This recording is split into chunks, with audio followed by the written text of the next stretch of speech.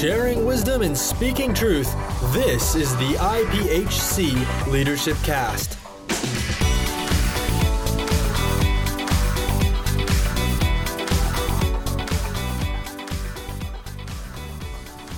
Hello and welcome to this edition of the IPHC Leadership Cast. I'm Garrett Magby, and today I'm here with Brad Davis from Southwestern Christian University, who is, and I'm going to let you tell me all your titles because you have a couple different facets over there. So, I am the Vice President of Student Life and Dean of Students for Southwestern Christian University.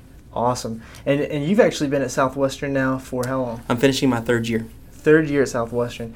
Wonderful school. That's where I graduated from. And we've known each other for a while now, from back, I guess, in my freshman or sophomore year. I was out at Camp Robinson in South Carolina. Wow. And that was where I think you were one of the deans, like the camp. Yeah, I was the assistant to the discipleship ministry director. Yes. So got to be at camp. So it's a pleasure to be here. Thank you so much for the invitation, and looking forward to our conversation today. Absolutely, well, it's a pleasure to have you. And today we kind of wanted to talk with you a little bit about being at a university.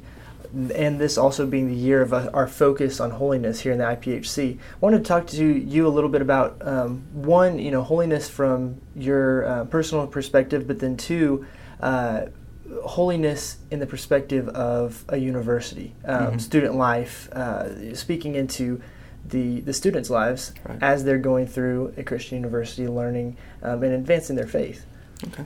Well, it's a challenge in this day and age, where today's student, the millennials that we're dealing with, of course, on the backside of the millennial movement, I guess you would say, but we're seeing that students at this day and age, they are not just coming up near the line, but they're crossing the line. Yeah. And to understand what holiness is, almost you have to go back just to the basics. And when I say basics, not just about what they watch and wear, but also what's in their heart. I think holiness is, for personal holiness, it is a matter of the heart. It's a matter of when you have an experience with Jesus Christ, it changes your perspective on things, and it changes your even your outward appearance. And I think that's very important for our students today. Many of them come from situations, homes, cities, even rural areas where holiness is not a standard. And when I say holiness, just even sometimes to the point of just personal respect, just not flaunting things that shouldn't be flaunted at this time, especially this part of their life. And so at Southwestern, our core values are the core of who we are, of course, spirit, service, and scholarship. And one of the parts I really focus on is spirit. I'm also the campus pastor at Handle Chapel. And in what we try to do in our chapel services and also throughout the university is to show what holiness looks like, to show how holiness makes the person better. And of course, that comes through a relationship with Jesus Christ. Right. And that, that really is a kind of a crucial thing to be looking at this point in students' lives, because they're going through a transitional period. They're getting out of high school, and a lot of them are moving on to campus, which is maybe the first time they've ever even lived away from their families, that sort of thing. So they're going through this time of searching. A lot of situations that I hear about in colleges, people are trying to find themselves or things like that. And of course, some students go through that more than others.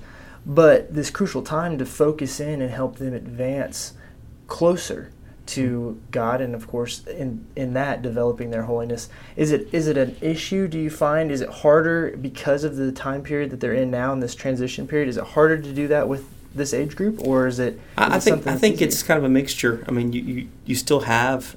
I still run into them in our churches all around our denomination. I've preached at different camps, and there are that. I don't want to say the remnant, but there's that group of young people that just understand godliness and holiness. Right.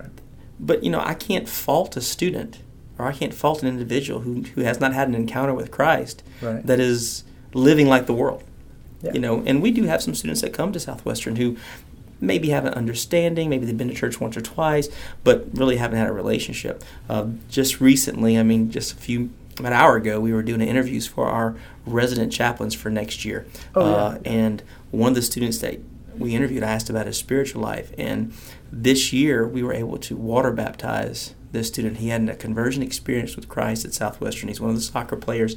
And after that conversion experience, he's been just wanting to be a part of the university more than just a soccer player. He wants to, really help students. And he said his resident chaplain, basically, his words were, showed him a better way. Yeah. And so he wants to be able to do that with others. And so that has to do with what we say, what we watch, what we've been involved in. And so he has a great story of what a relationship with Jesus can turn you from this type of person that maybe has the foul mouth or whatever to a person who not only is respectful but also presents themselves in a holy manner. I guess I'm saying that right. Yeah, absolutely. Well, and that reminds me, because I've seen similar situations before in my own college experience, friends of mine or things like that.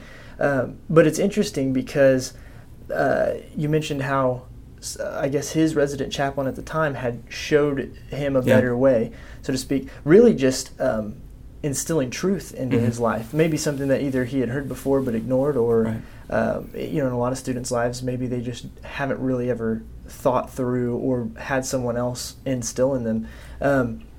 But is that something that the students are the ones that are already kind of on the right path? They've traditionally been pretty good at that, as far as I've seen. Yeah, I mean, if I looked at my discipline records, right. I mean, compared to probably a major university, we have small things. Yeah. We do have those students who will, they got to do a little drinking, they get in trouble and stuff like that. Right, but and we deal with that appropriately in the right way. But what I've seen is when I bring them into my office and I talk to them, maybe it's an alcohol situation, especially when young ladies are involved in that. Yeah. I go beyond just what that alcohol, they may have had fun that night and whatever, but I say, I don't think one drink will send you to hell. I said, but when we get to the point where we continue to consume and then we don't even know where we are, because we consume so much, get drunk or whatever, right. Then you put yourself in a position where, in this day and age, where somebody could have put you in their car, put you in a room, and then horrible things could happen. Right. And so we talk about holiness from a spiritual standpoint, but also as a school we say don't drink, don't do drugs, those kind of things, because we know of the ramifications that can happen even against the laws of the land. Right. Holiness is about spiritually being pure, but also it helps you be part of society, Right. And if you can follow the laws of the land and stay holy in a sense, that way you're able to be a productive member of society. So it kind of goes twofold. It does, and it's something that thinking through the way God has designed us to operate in His will is always much more practical in every sense of the word, because it does, one, it alleviates those opportunities for sin or evil to control the situation, but two, it also allows the individual to operate at a higher level of society, right. That God has all called us to. He's called all of us to. I look at it this way. I also pastor a church here in town, and I've preached for over 20 years, and of course there was a big discussion many years ago, about law, and of course those things, and a lot of people, they say, hey, we're free from the law, but I've looked at the law in a different light, and maybe even as the word designs it. I see the law as boundaries, and I had a friend of mine say it this way, if you put your kid in your yard and you say, okay, here's the boundaries of my yard, don't go past these boundaries, because out here there's cars, there's other things, but you stay within these boundaries, you can play and have a great time. The SCU student handbook is like that. The Bible is like that. It's boundaries that God has established. You stay within them, man, you're free to do whatever you want to. You have fun. It's when you cross them that you either have to hide what you're doing, lie about what you're doing, or if you get caught, have to come up with some story of why you did it. Right. And that's what happens with students. I found that, when they're caught, they always have an excuse or a reason. But every once in a while, there's that rare student who goes, yes, I did it. I'm sorry. Absolutely. And one thing that also this kind of sparked in my mind while we were talking about this is I feel like a disservice has been done in a way that is kind of pulling holiness out of context. For instance, pulling the Bible out of context, excuse me, because people will take those parameters or those guidelines that God puts in place and say, in a lot of cases, oh, well, that's legalism, or that's whatever. That's Jesus came here for a different purpose, and yes, he did, but even with Jesus here, he gave us a set of guidelines to follow within his redeeming grace and his love, and the cross.